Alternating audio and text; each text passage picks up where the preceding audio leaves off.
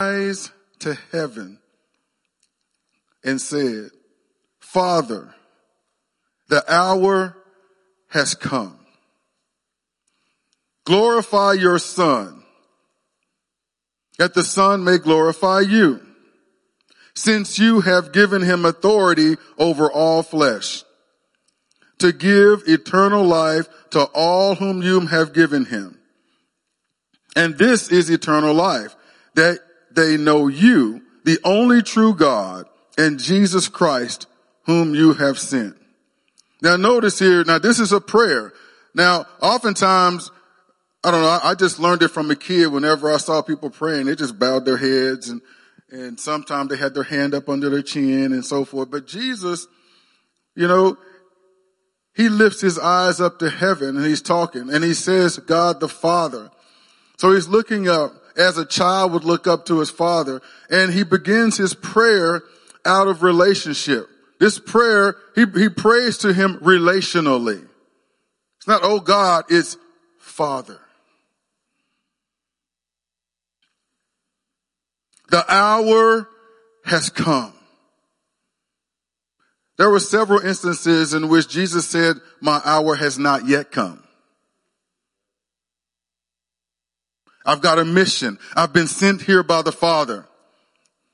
I've been set apart, sanctified for this mission, and this mission is the salvation of man. I've been sent here to become sin and to suffer the sin debt of man so that man might be reconciled to God, right? And though there were those who intended to kill him, he wasn't worried in those moments because he knew it was not yet his time, but now he knows it is his time. And he's praying to the Father, not because the Father doesn't know, but this is an intimate moment between him and the Father. And he's like, Father, I got a lot to say in this prayer, but here is the basis upon which it's built. Here's the reason why I'm praying here. Father, my hour has come. I'm about to be betrayed. I'm about to go to the cross. I'm about to suffer, bleed, and die for the sins of man. It's nigh upon me. It's interesting that he says, my hour has come. I know it's figuratively because his suffering lasted a lot longer than an hour. But I believe that when you looked at it in the span of eternity, what he went through was just a momentary thing. It's just an hour to him. The ugliness, the violence, the pain, the gruesomeness of the cross was nothing compared to what it would yield in our relationship with the Lord. Amen. So, but Father, before I say anything else, I'm coming before you, Father, because my hour has come. I need you. Glorify your Son. He's not asking God to glorify him to feed his own ego. Here's a motivation for it. Glorify your Son so that the Son may glorify you. So his motivation is that the Father be glorified. Since you have given him authority over all flesh. He hasn't gone to the cross yet. He hasn't resurrected yet, but he's already speaking declarative. You've already given me authority over all flesh. He's speaking as though it's already done because it was already done from the foundations of the world. Amen. He's already decided in his heart, I'm committed to this. There's no turning back. You've given me authority over all flesh to give eternal life to all whom you have given him. So he has all authority over all flesh. He's declaring that through him comes eternal life.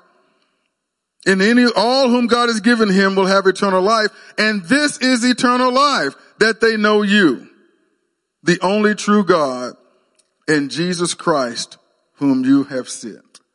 So in those first three verses, he says a mouthful. He's sent by God the Father. The only true God sent Jesus. He sent Jesus to glorify him. He sent Jesus as the Lamb of God that takes away the sins of the world.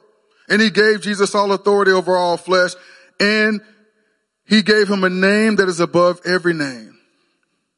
That at the name of Jesus, every knee shall bow and every tongue confess that he is Lord, to the glory of God the Father, eternal life to all whom you've given him.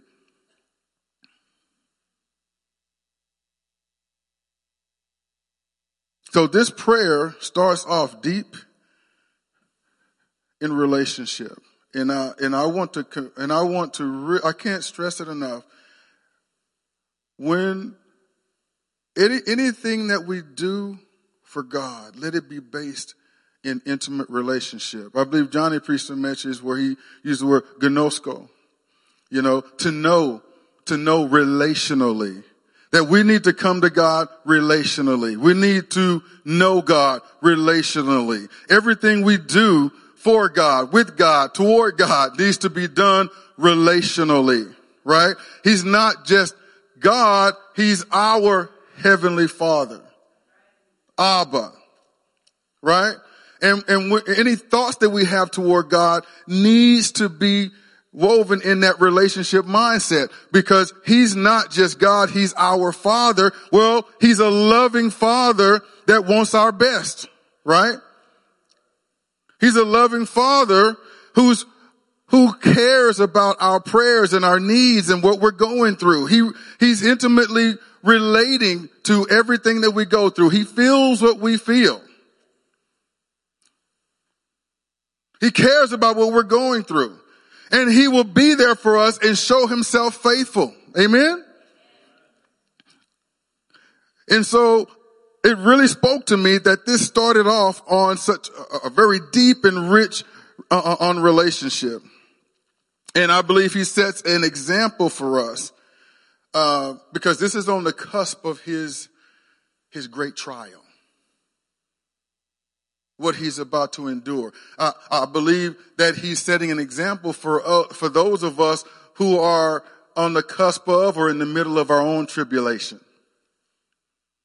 In the midst of our own trial. What do we do with that? Where do we take that? We take it to God. And we appeal to him on the basis of relationship. And we just lay it all down to him.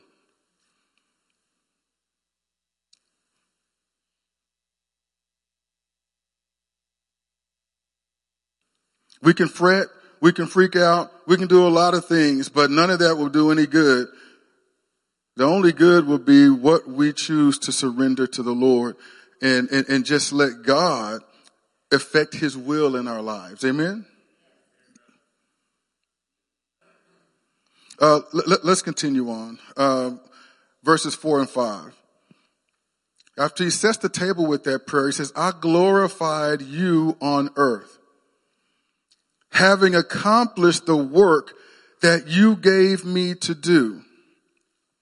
And now, Father, glorify me in your own presence with the glory that I had with you before the world existed.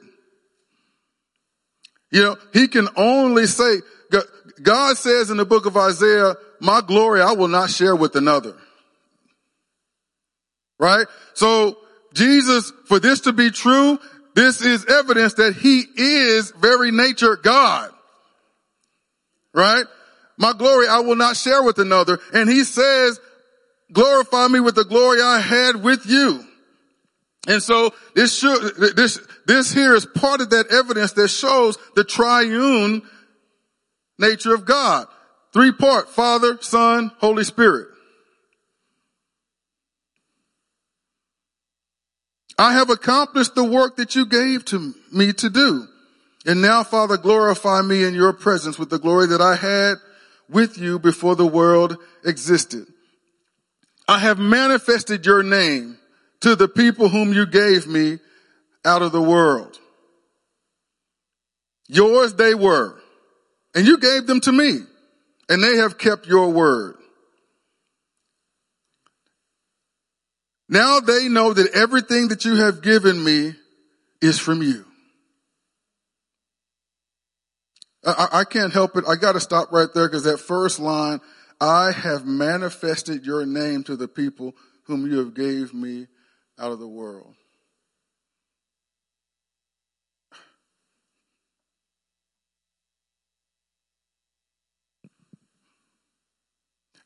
Some of you have heard me say this before. Jesus' name is not just a name that we can drop and be satisfied with. Just because we say the name Jesus doesn't mean we're being a good witness. And just because we end a prayer with "in the name of Jesus" doesn't mean we made a godly prayer. Right? And Jesus didn't say, "I spoke your name to the people whom you gave me out of the world." He said, "I've manifested your name." And that means we're not only to speak his name, but his name also has a character associated with it. All right? And whatever we do, we need to do in the name of Jesus. In other words, in a manner, we need to do what is according to truth. We need to conduct ourselves in obedience to his word. It needs to be in spirit and in truth. And by so doing, we're manifesting the name of Jesus. What did Jesus say to Thomas? "Have I been so long with you and yet you do not know me?" Right? He's like, no, just show us the Father. Look, I've shown you the Father. Everything I've done before you, everything that's been manifested through my word, through my deeds, everything has been a reflection of the Father. I've done nothing in my own name. I've done nothing of my own accord. I only do what I see him do. I only say what I hear him say. I am here to do the works of him who sent me. Amen? And so, in the same manner as followers of Christ, our objective should be to manifest the name. Speak it. That's good. But we need to be more, we need to hold ourselves to a higher standard than just speaking the name. We need to be true representatives of the name. So he's manifested his name to the people whom God gave him out of the world. Yours they were, and you gave them to me, and they have kept your word. Now they know everything that you've given me is from you. For I have given them the words that you gave me, and they have received them, and have come to know in truth that I came from you. And they have believed that you sent me. I am praying for them. I'm not praying for the world, but for those whom you have given me, for they are yours. It struck me as I'm reading this.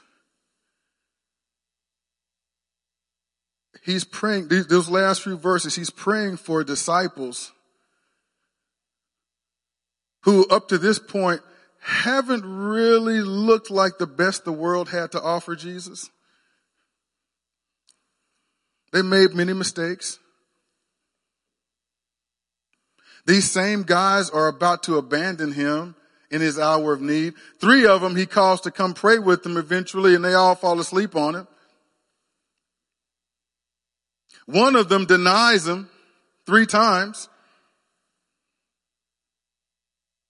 The rest of them, after he dies, the women find out at the tomb that Jesus has risen, and a testimony gets brought back to them, and they don't believe it.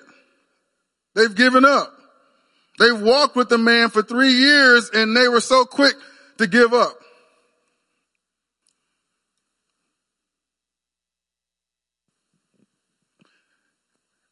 And yet here he is, despite all that, praying what he's praying about them. They kept your word. They know that everything you gave me was from you. I've given them your words that you gave me, and they've received them and have come to know in truth that I came from you. And they have believed that you sent me. I'm praying for them. I'm not praying for the world, but for those whom you have given me. That doesn't mean God is done with the world. All right? It's just that right now, he starts off, he's focused on, he's very specifically praying for his disciples. And let's see what he prays for them. All mine are yours, and yours are mine, and I'm glorified in them. And I am no longer in the world, but they're in the world, and I am coming to you. Holy Father, keep them in your name. Remember what I said earlier about in the name? See, why can't anybody, for a show of hands, can someone pray to God and ask God to give him another person's spouse? What if they ended their prayer in Jesus' name?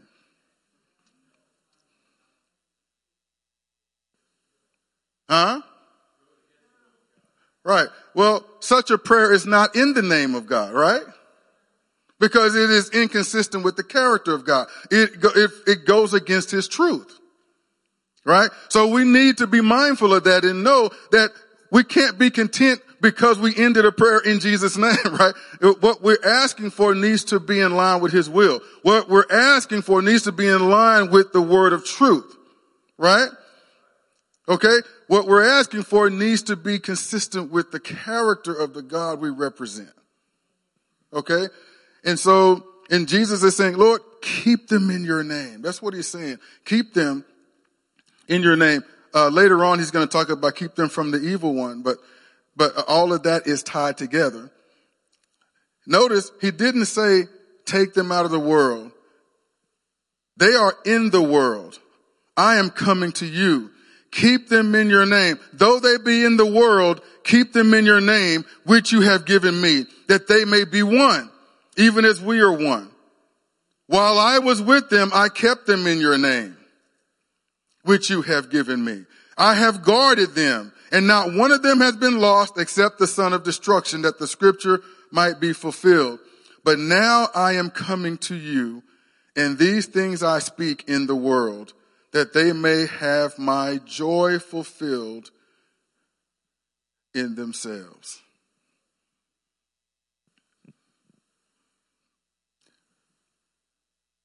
I'm going to cover some things in more detail later on, so I'm going to try to save some time here and continue on. I think that's pretty self-explanatory there. Let's continue on. Verse 14. I have given them your word, and the world has hated them because they are not of the world, just as I am not of the world. I do not ask that you take them out of the world, but that you keep them from the evil one. So he intentionally, definitively wanted us to be in the world, but not of the world. He wants us to be in the world. Remember, God sent Jesus. Jesus is sending us. In the same world the Father sent Jesus to. He had a specific mission that you or I could not do. He had to become sin, and he had to be the acceptable sacrifice for our sins so that we can be reconciled. We have a mission to go out into the world and represent him, declare him, amen, and to invite people to receive the gift of salvation that he died to give them. So we're an extension of his mission. So he definitely wanted us to be in the world, but he did not want us to be evil or marked by evil. And I'm challenging us, church, that we have to have a character that is peculiar to that of the world. What is acceptable in general society, we need to evaluate that and see if it's acceptable in the kingdom of God. And if it's not, then we need to forsake that mentality or that attitude or those ways of conducting ourselves and put ourselves in line in obedience with God's truth. Amen. So, and it also speaks to isolating ourselves, putting ourselves in a spiritual shell and not interacting with the world is not really part of God's plan. You know, we're not to be sheltered from the world, right? How can we be the salt of the world, right? If if we're put in a cupboard and never brought out? How can we be the light of the world if we keep the light covered? So they need the bread of life, like I talked about last week. They need what we have, right? And we have to love them enough that we're willing to go into the stench of the world, the messiness of the world, and bring the life of God that is in us. Now, isn't that what Jesus himself did? Did he spend all his time at the synagogues? Did he shelter himself away from the people of ill repute and the sinners? No, he got himself out there and he was face to face with them. He shared meals with them. He drank wine with them. He heard their hearts. He prayed for them. He healed them. He delivered them from demons. Amen? Lame people, he healed them and made them whole again. He told the Pharisees when they had a problem with it, it's the sick folk that need a physician. And there are sick folk out there that need the great physician. Amen? And we need to be determined to bring him to them. Right? So he wants us to be out there representing the kingdom, forcefully advancing the kingdom in the world. But he does not want us to be marked or tainted by the evil one.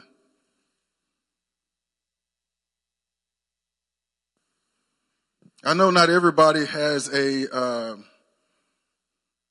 extrovert personality. But, there are some people who are social butterflies and I don't know what the opposite of that would be, but wallflower, okay, yeah, or hermit or whatever. There are people just the very thought of getting out there and having to deal with new people or going out there witnessing or doing whatever, it just terrifies them. And I don't know what to tell you. I would just say, you're going to have to trust God. At some point, you just got to say, Lord, you've called me to be an influence. You've called me to be salt. You've called me to be light. I may not be an evangelist. I may not be a person that can grab the mic and get out there and command the attention of a crowd, but that doesn't mean that I can't be out there. And it doesn't mean that I can't be used in some way. Maybe my ministry is more one-on-one, right? But in whatever way God has gifted you, you need to be thinking about how you can use that to be a light in the world wherever he's given you influence. This is part of his prayer. He did not want us to be taken out of the world. He just wanted us to be kept from the evil that infects it. He doesn't want us to be worldly. He doesn't want us to be unholy.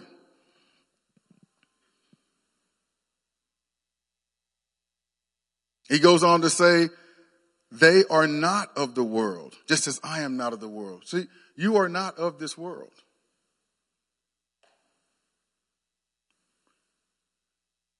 Just like Christ is not of this world. He walked in it. He lived in it. He ministered in it. We walk in it. We live in it. We minister in it. We were born here, but we're not of here.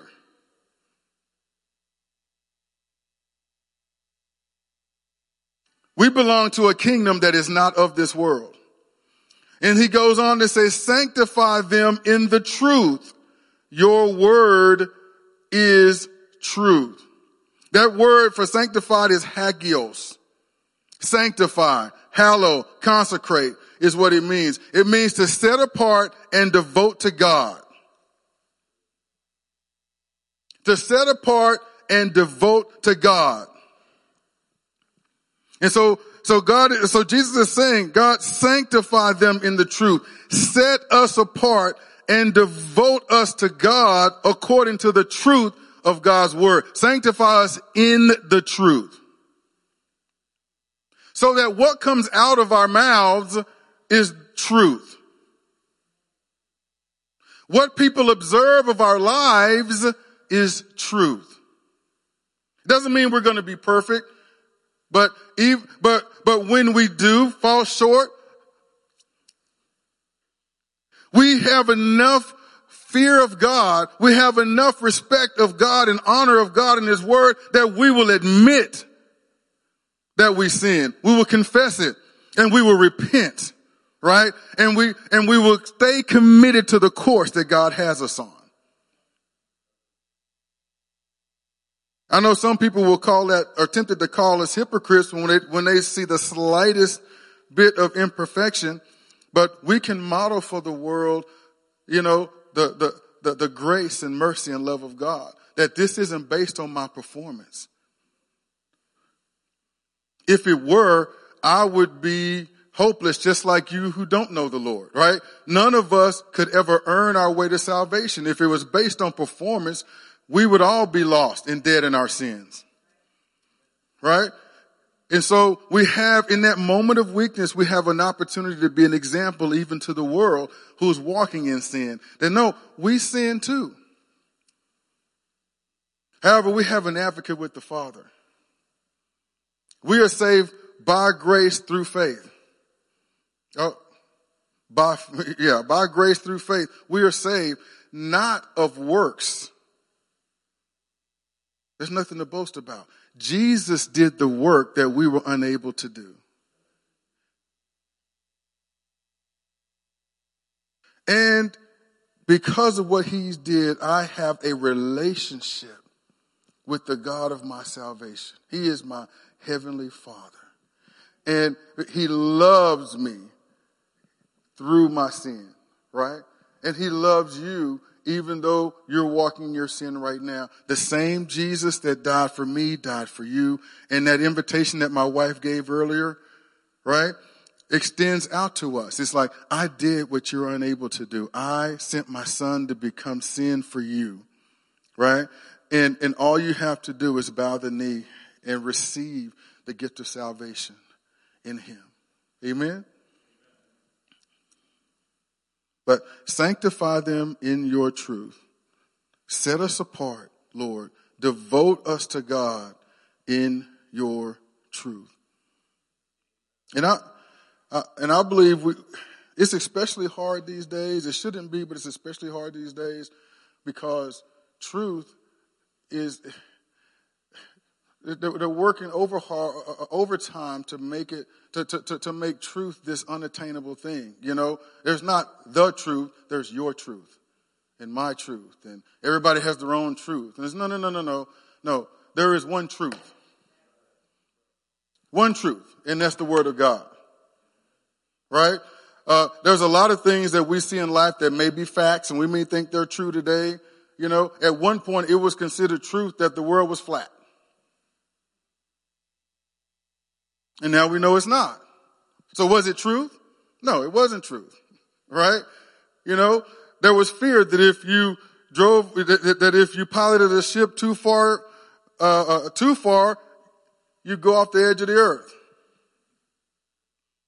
There was once a belief that everything revolved around the earth and that the earth was the center of the solar system. Now we know it's not. It's the planet, one of a number of planets that revolve around the sun. So we need to be careful what we call truth.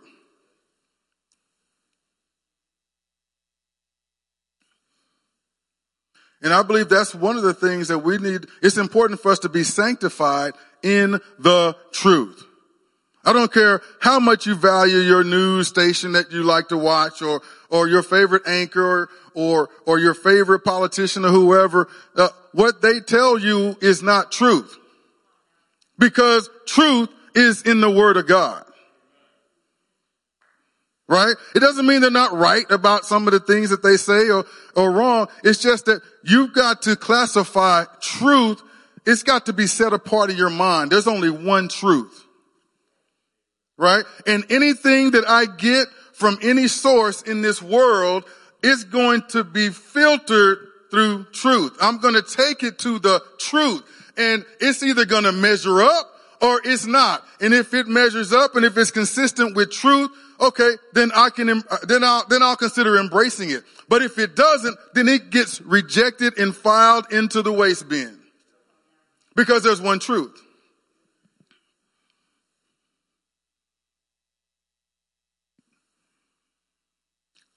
Charles Spurgeon said, the more truth you believe, the more sanctified you'll be. And speaking with the word of, that truth being the word of God.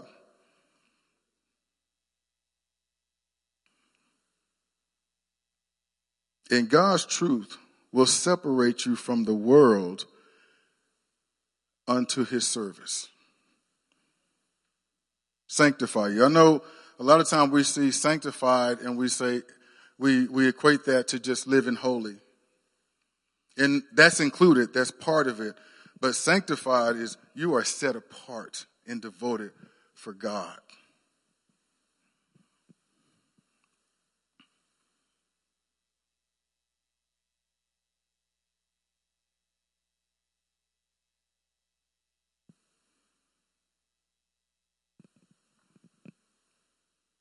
All right.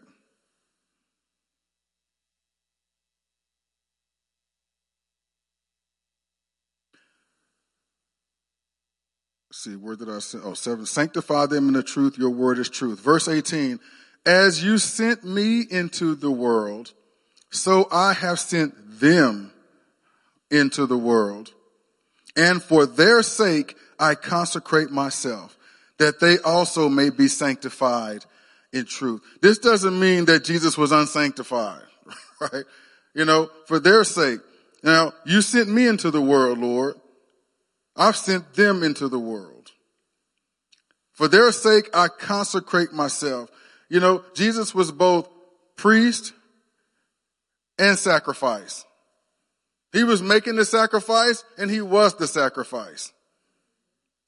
Right? He's about to go to the cross as the Lamb of God who died for the sins of the world. And so his mission now is going into a new phase where he's going to literally become sin for us. Literally pay our sin debt. And when he says, glorify me, Lord, he's putting everything in his hands. Lord, I've done everything you've asked me to do, Father. Glorify me that you might be glorified. Jesus had to be resurrected in order for it to be proven that who he said he is, he is.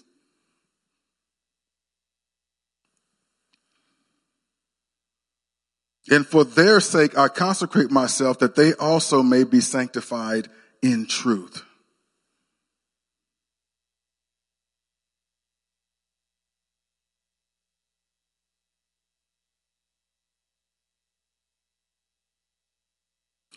I do not ask for these only, but also for those who will believe in me through their word, that they may all be one, just as you, Father, are in me and I in you, that they also may be in us, so that the world may believe that you've sent me.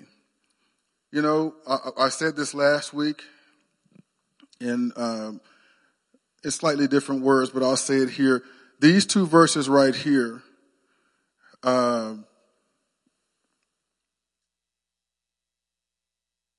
he said early on that he was not praying for the world.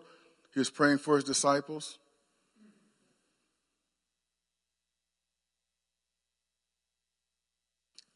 And it looks like he could care less about the world. He only cared about his. But no, all of this stuff is tied together. All of it is linked. He was praying for his disciples, whom he was going to send into the world with the message of the gospel of Christ Jesus that others would then believe on. And he extends that prayer as it reverberates out throughout the generations. He extends that prayer to all who will become believers out of the world because of the message that his disciples would send. And so he says, now I do not ask for these only, but also for those who will believe in me through their word, that they may all be one. Just as you, Father, are in me and I in you, and they also may be in us. And here it is, so that the world may believe that you have sent me. All that we do, all that we say, all of our objectives should be in line with that, right? everything should point to Jesus. Why is it important that we are sanctified in truth? Why is it important that we be out there in the world but not marked by it?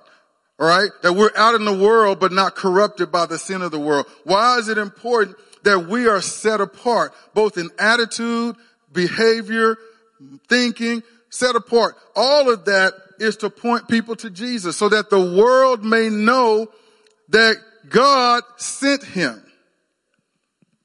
People need to know that you can be freed from the bondage of sin.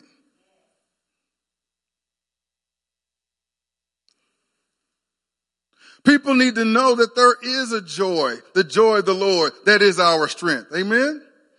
People need to know that there is an eternity.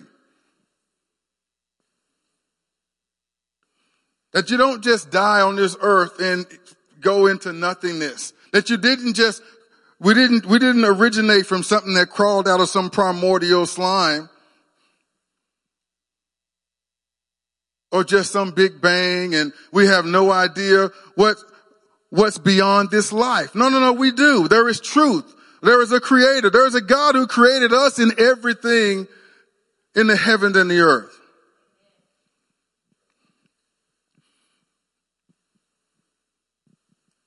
And there's a very real devil. Satan is very real, and he infected man with his own rebellious heart and sin. And people need to know, I don't want to hear that a loving God wouldn't send someone to hell. One, sanctify them in the truth. It's not in God's word. We know that hell is a very real place, but we know that hell wasn't made for us. It was made for the devil and his angels that followed him in his rebellion against God. But people need to know that God is a loving God, but God is also a just God. He's a holy God, right?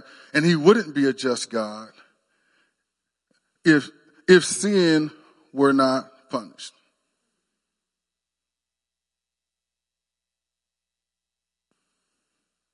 And if you end up going to hell, it won't be because God doesn't love you.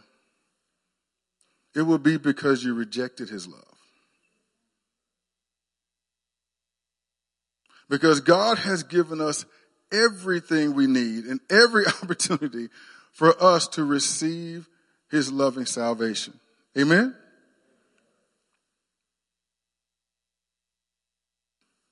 But we have to make sure that we are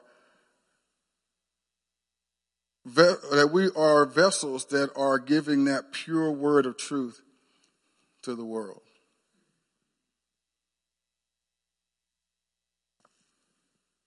I don't have a whole lot more to say other than I just want to remind you that this is a prayer from the innermost heart of our Lord and Savior. To me, it's just as important as the content of this prayer is the context in which the prayer is said. This intimate time with the Father.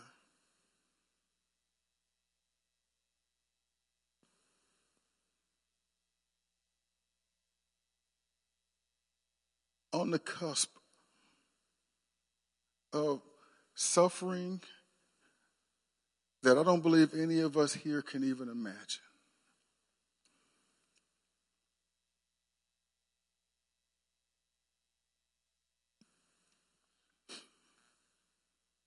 He's about to have his head covered and people punching him, and with his head being covered, he can't even brace for the blows. He's being punched, probably got a concussion. And they're mocking him, prophesy who it is that hits you. He's about to have his flesh torn apart by the cat of nine tails. He's about to have his garment stripped from him as they cast lots for it. He's going to be mocked, shamed, indignified, if that is a word.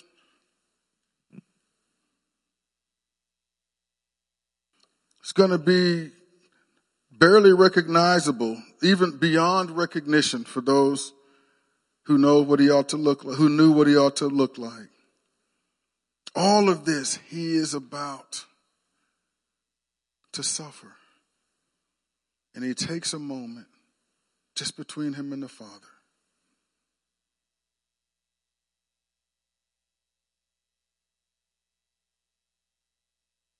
Father God, I want you to be glorified in me and through me.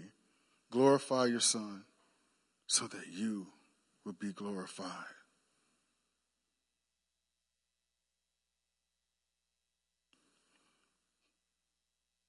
And Lord, I know what's about to happen to me. And these that you gave to me, I want to lift them up to you, Father. Sanctify them in your truth. You sent me here. I'm sending them out.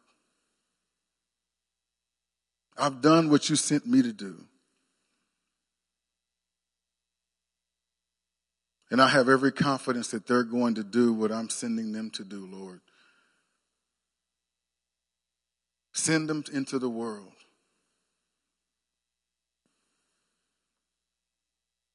But my prayer is to keep them in your name.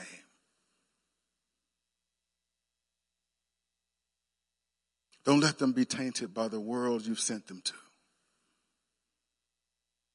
Don't let them begin to act like the world you've sent them as missionaries to.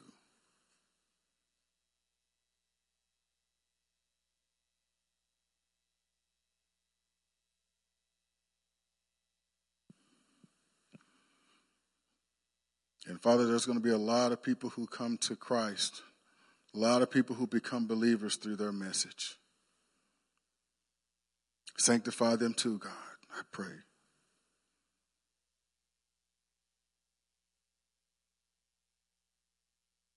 Make them one. Make them unified.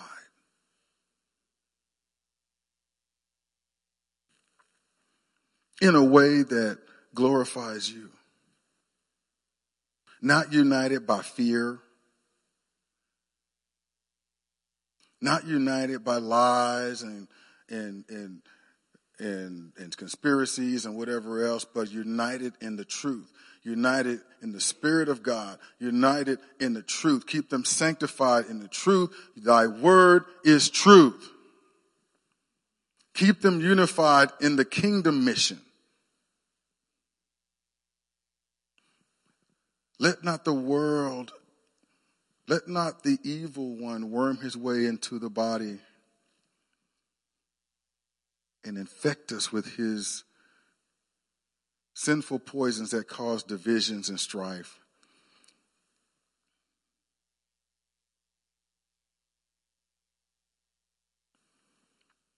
The glory that you've given me, verse 22, I've given them, that they may be one, even as we are one.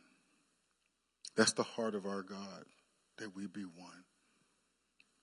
I in them and you in me, that they may become perfectly one.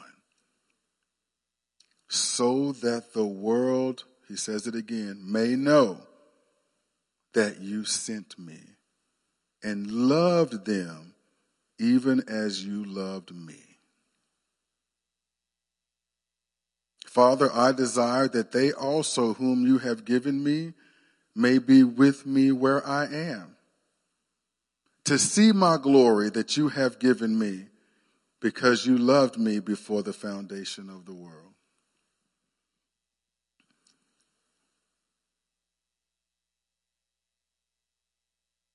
There's not any real need to really expound on that. But there is a unity of the faith spoken of in Ephesians 4 that Christ is praying for here. Not out of compromise or fear, but a unity that's rooted in love, that's rooted in truth, and a common identity in Jesus Christ.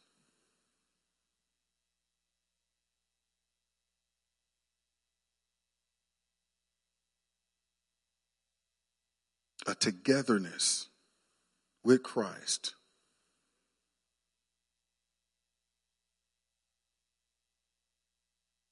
And his strong desire and prayer for all of us is that we be kept sanctified. This is the word, sanctified and unified.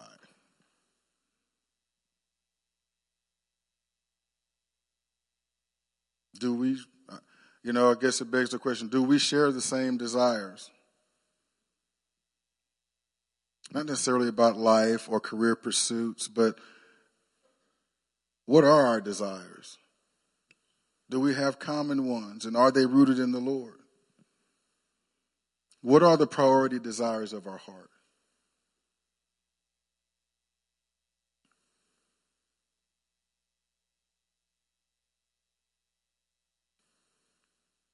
Are our desires sanctified in truth, or are our desires taken more from this world than from the heart of Jesus?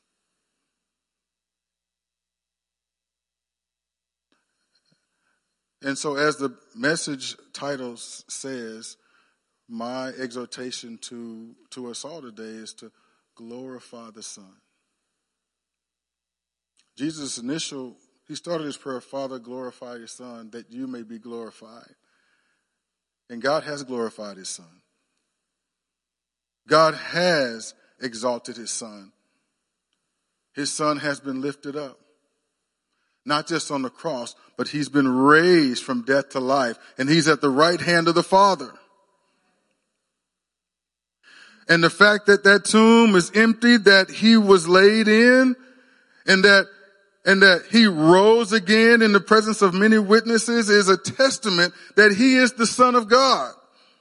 That he is the Messiah. That he is exactly who he said he was. And that his death on the cross was not just a man dying a gruesome death. His death on the cross, right, was the way of salvation for us. Now the cross is gruesome. The cross is ugly. The cross is pain, it's death. You don't ever want to see anyone die that way. But for those of us who have been saved, we can look at the cross and despite its filth and ugliness, it is that there's a beauty there. Because it speaks to the love of God, the depths that he would go to save us. It speaks to how deep and how high and how far and how wide is the love of God. Right? That he who knew no sin would become it for us. Not because we deserved it, not because we earned it, but because he loved us. Amen? And I don't know, there are people out there contemplating suicide right now that don't feel anyone loves them. We need to let them know there's a God in heaven that loves them. You ready to give up on life? There are people out there struggling, don't see value in themselves because they lived a life full of regret and mistakes. They need to know there's still hope in Jesus. They need to see us out there. And though it may look like we've got it all together, all of us know the truth, don't we? We do not all have it together. But we all have a testimony. We may not have it all together, but we know what we were before we met Christ. And we know what he's done in our hearts. And we know that we are not the same creatures that we were before him. Amen?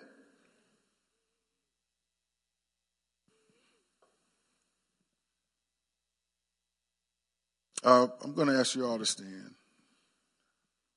I just want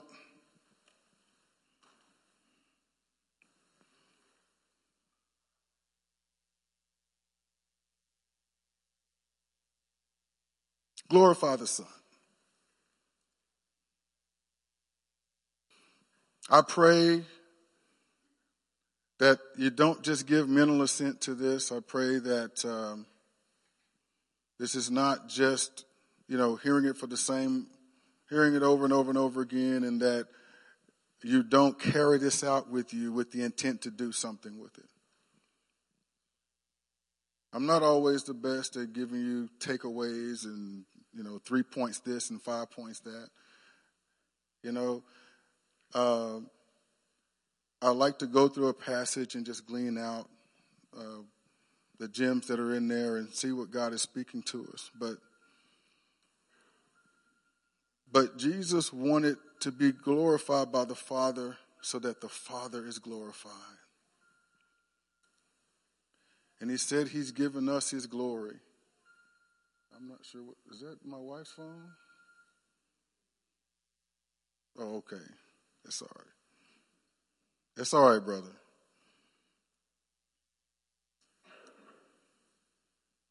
Sanctified and unified. God has marked you, each and every one of you. You are set apart for God's service.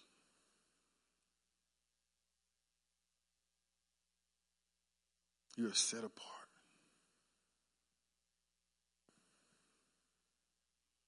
You may not be a finished product, but God doesn't call finished products. Amen? He calls works in progress.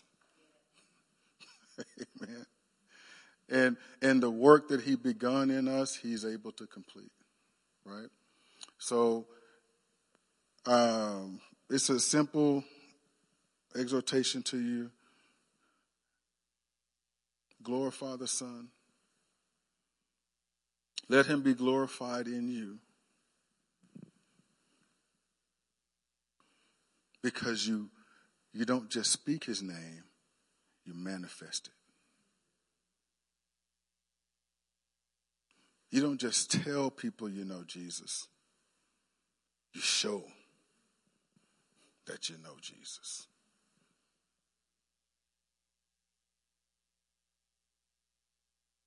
You don't just speak the truth. You know it. You gnosko it. You live it.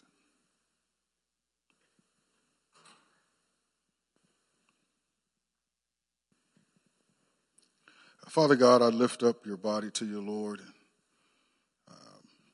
I thank you, Father God, for these hearts here that love you and who have made that choice to follow Jesus. And Father, as my wife prayed earlier or shared earlier, there may be someone here that doesn't know you, Lord. Someone who came here by invitation, who came here, or they came here by invitation. Maybe they came here, Lord, because someone recommended us. Maybe they came just for the donut holes and cocoa. Whatever the reason, Father, they're not here by mistake. They're here because you led them here. You wanted them to hear what was said today. You wanted them to know that salvation is nigh unto them, Lord. You wanted them to know what Jesus has done for them. You wanted them to know, Father God, that your arms are open wide for them.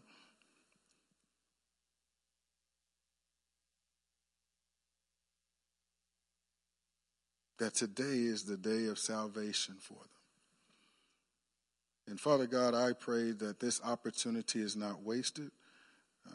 For anyone who is listening online or who is here now, if you're here, respond to the call of God right now and just come up. And by your coming, you're declaring that you want to give your life to the Lord, that you want to receive his gift of salvation. Whether you've never known the Lord or you've been backslidden and want to rededicate your life to him, now is the time to do that. You are invited to do that. And we will celebrate along with the angels in heaven. For the Bible says that there is joy and rejoicing in heaven more over one sinner that repents than 99 just persons who need no repentance. So you are God's treasure this morning.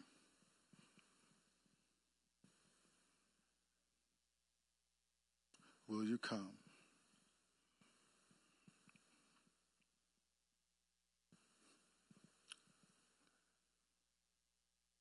And enter into the salvation of the Lord.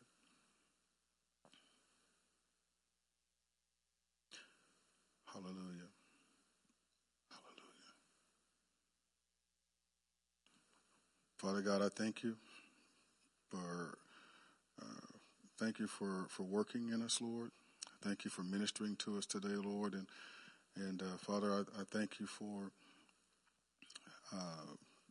the committed hearts, Lord, that have taken everything that has been ministered to them today to heart, into good soil, and they will bear fruit for your glory. I pray your blessings on each and every one here, Lord. May they have a wonderful Thanksgiving holiday. Until we see them again, Lord, I just bless everyone in the Lord in Jesus' name. Amen.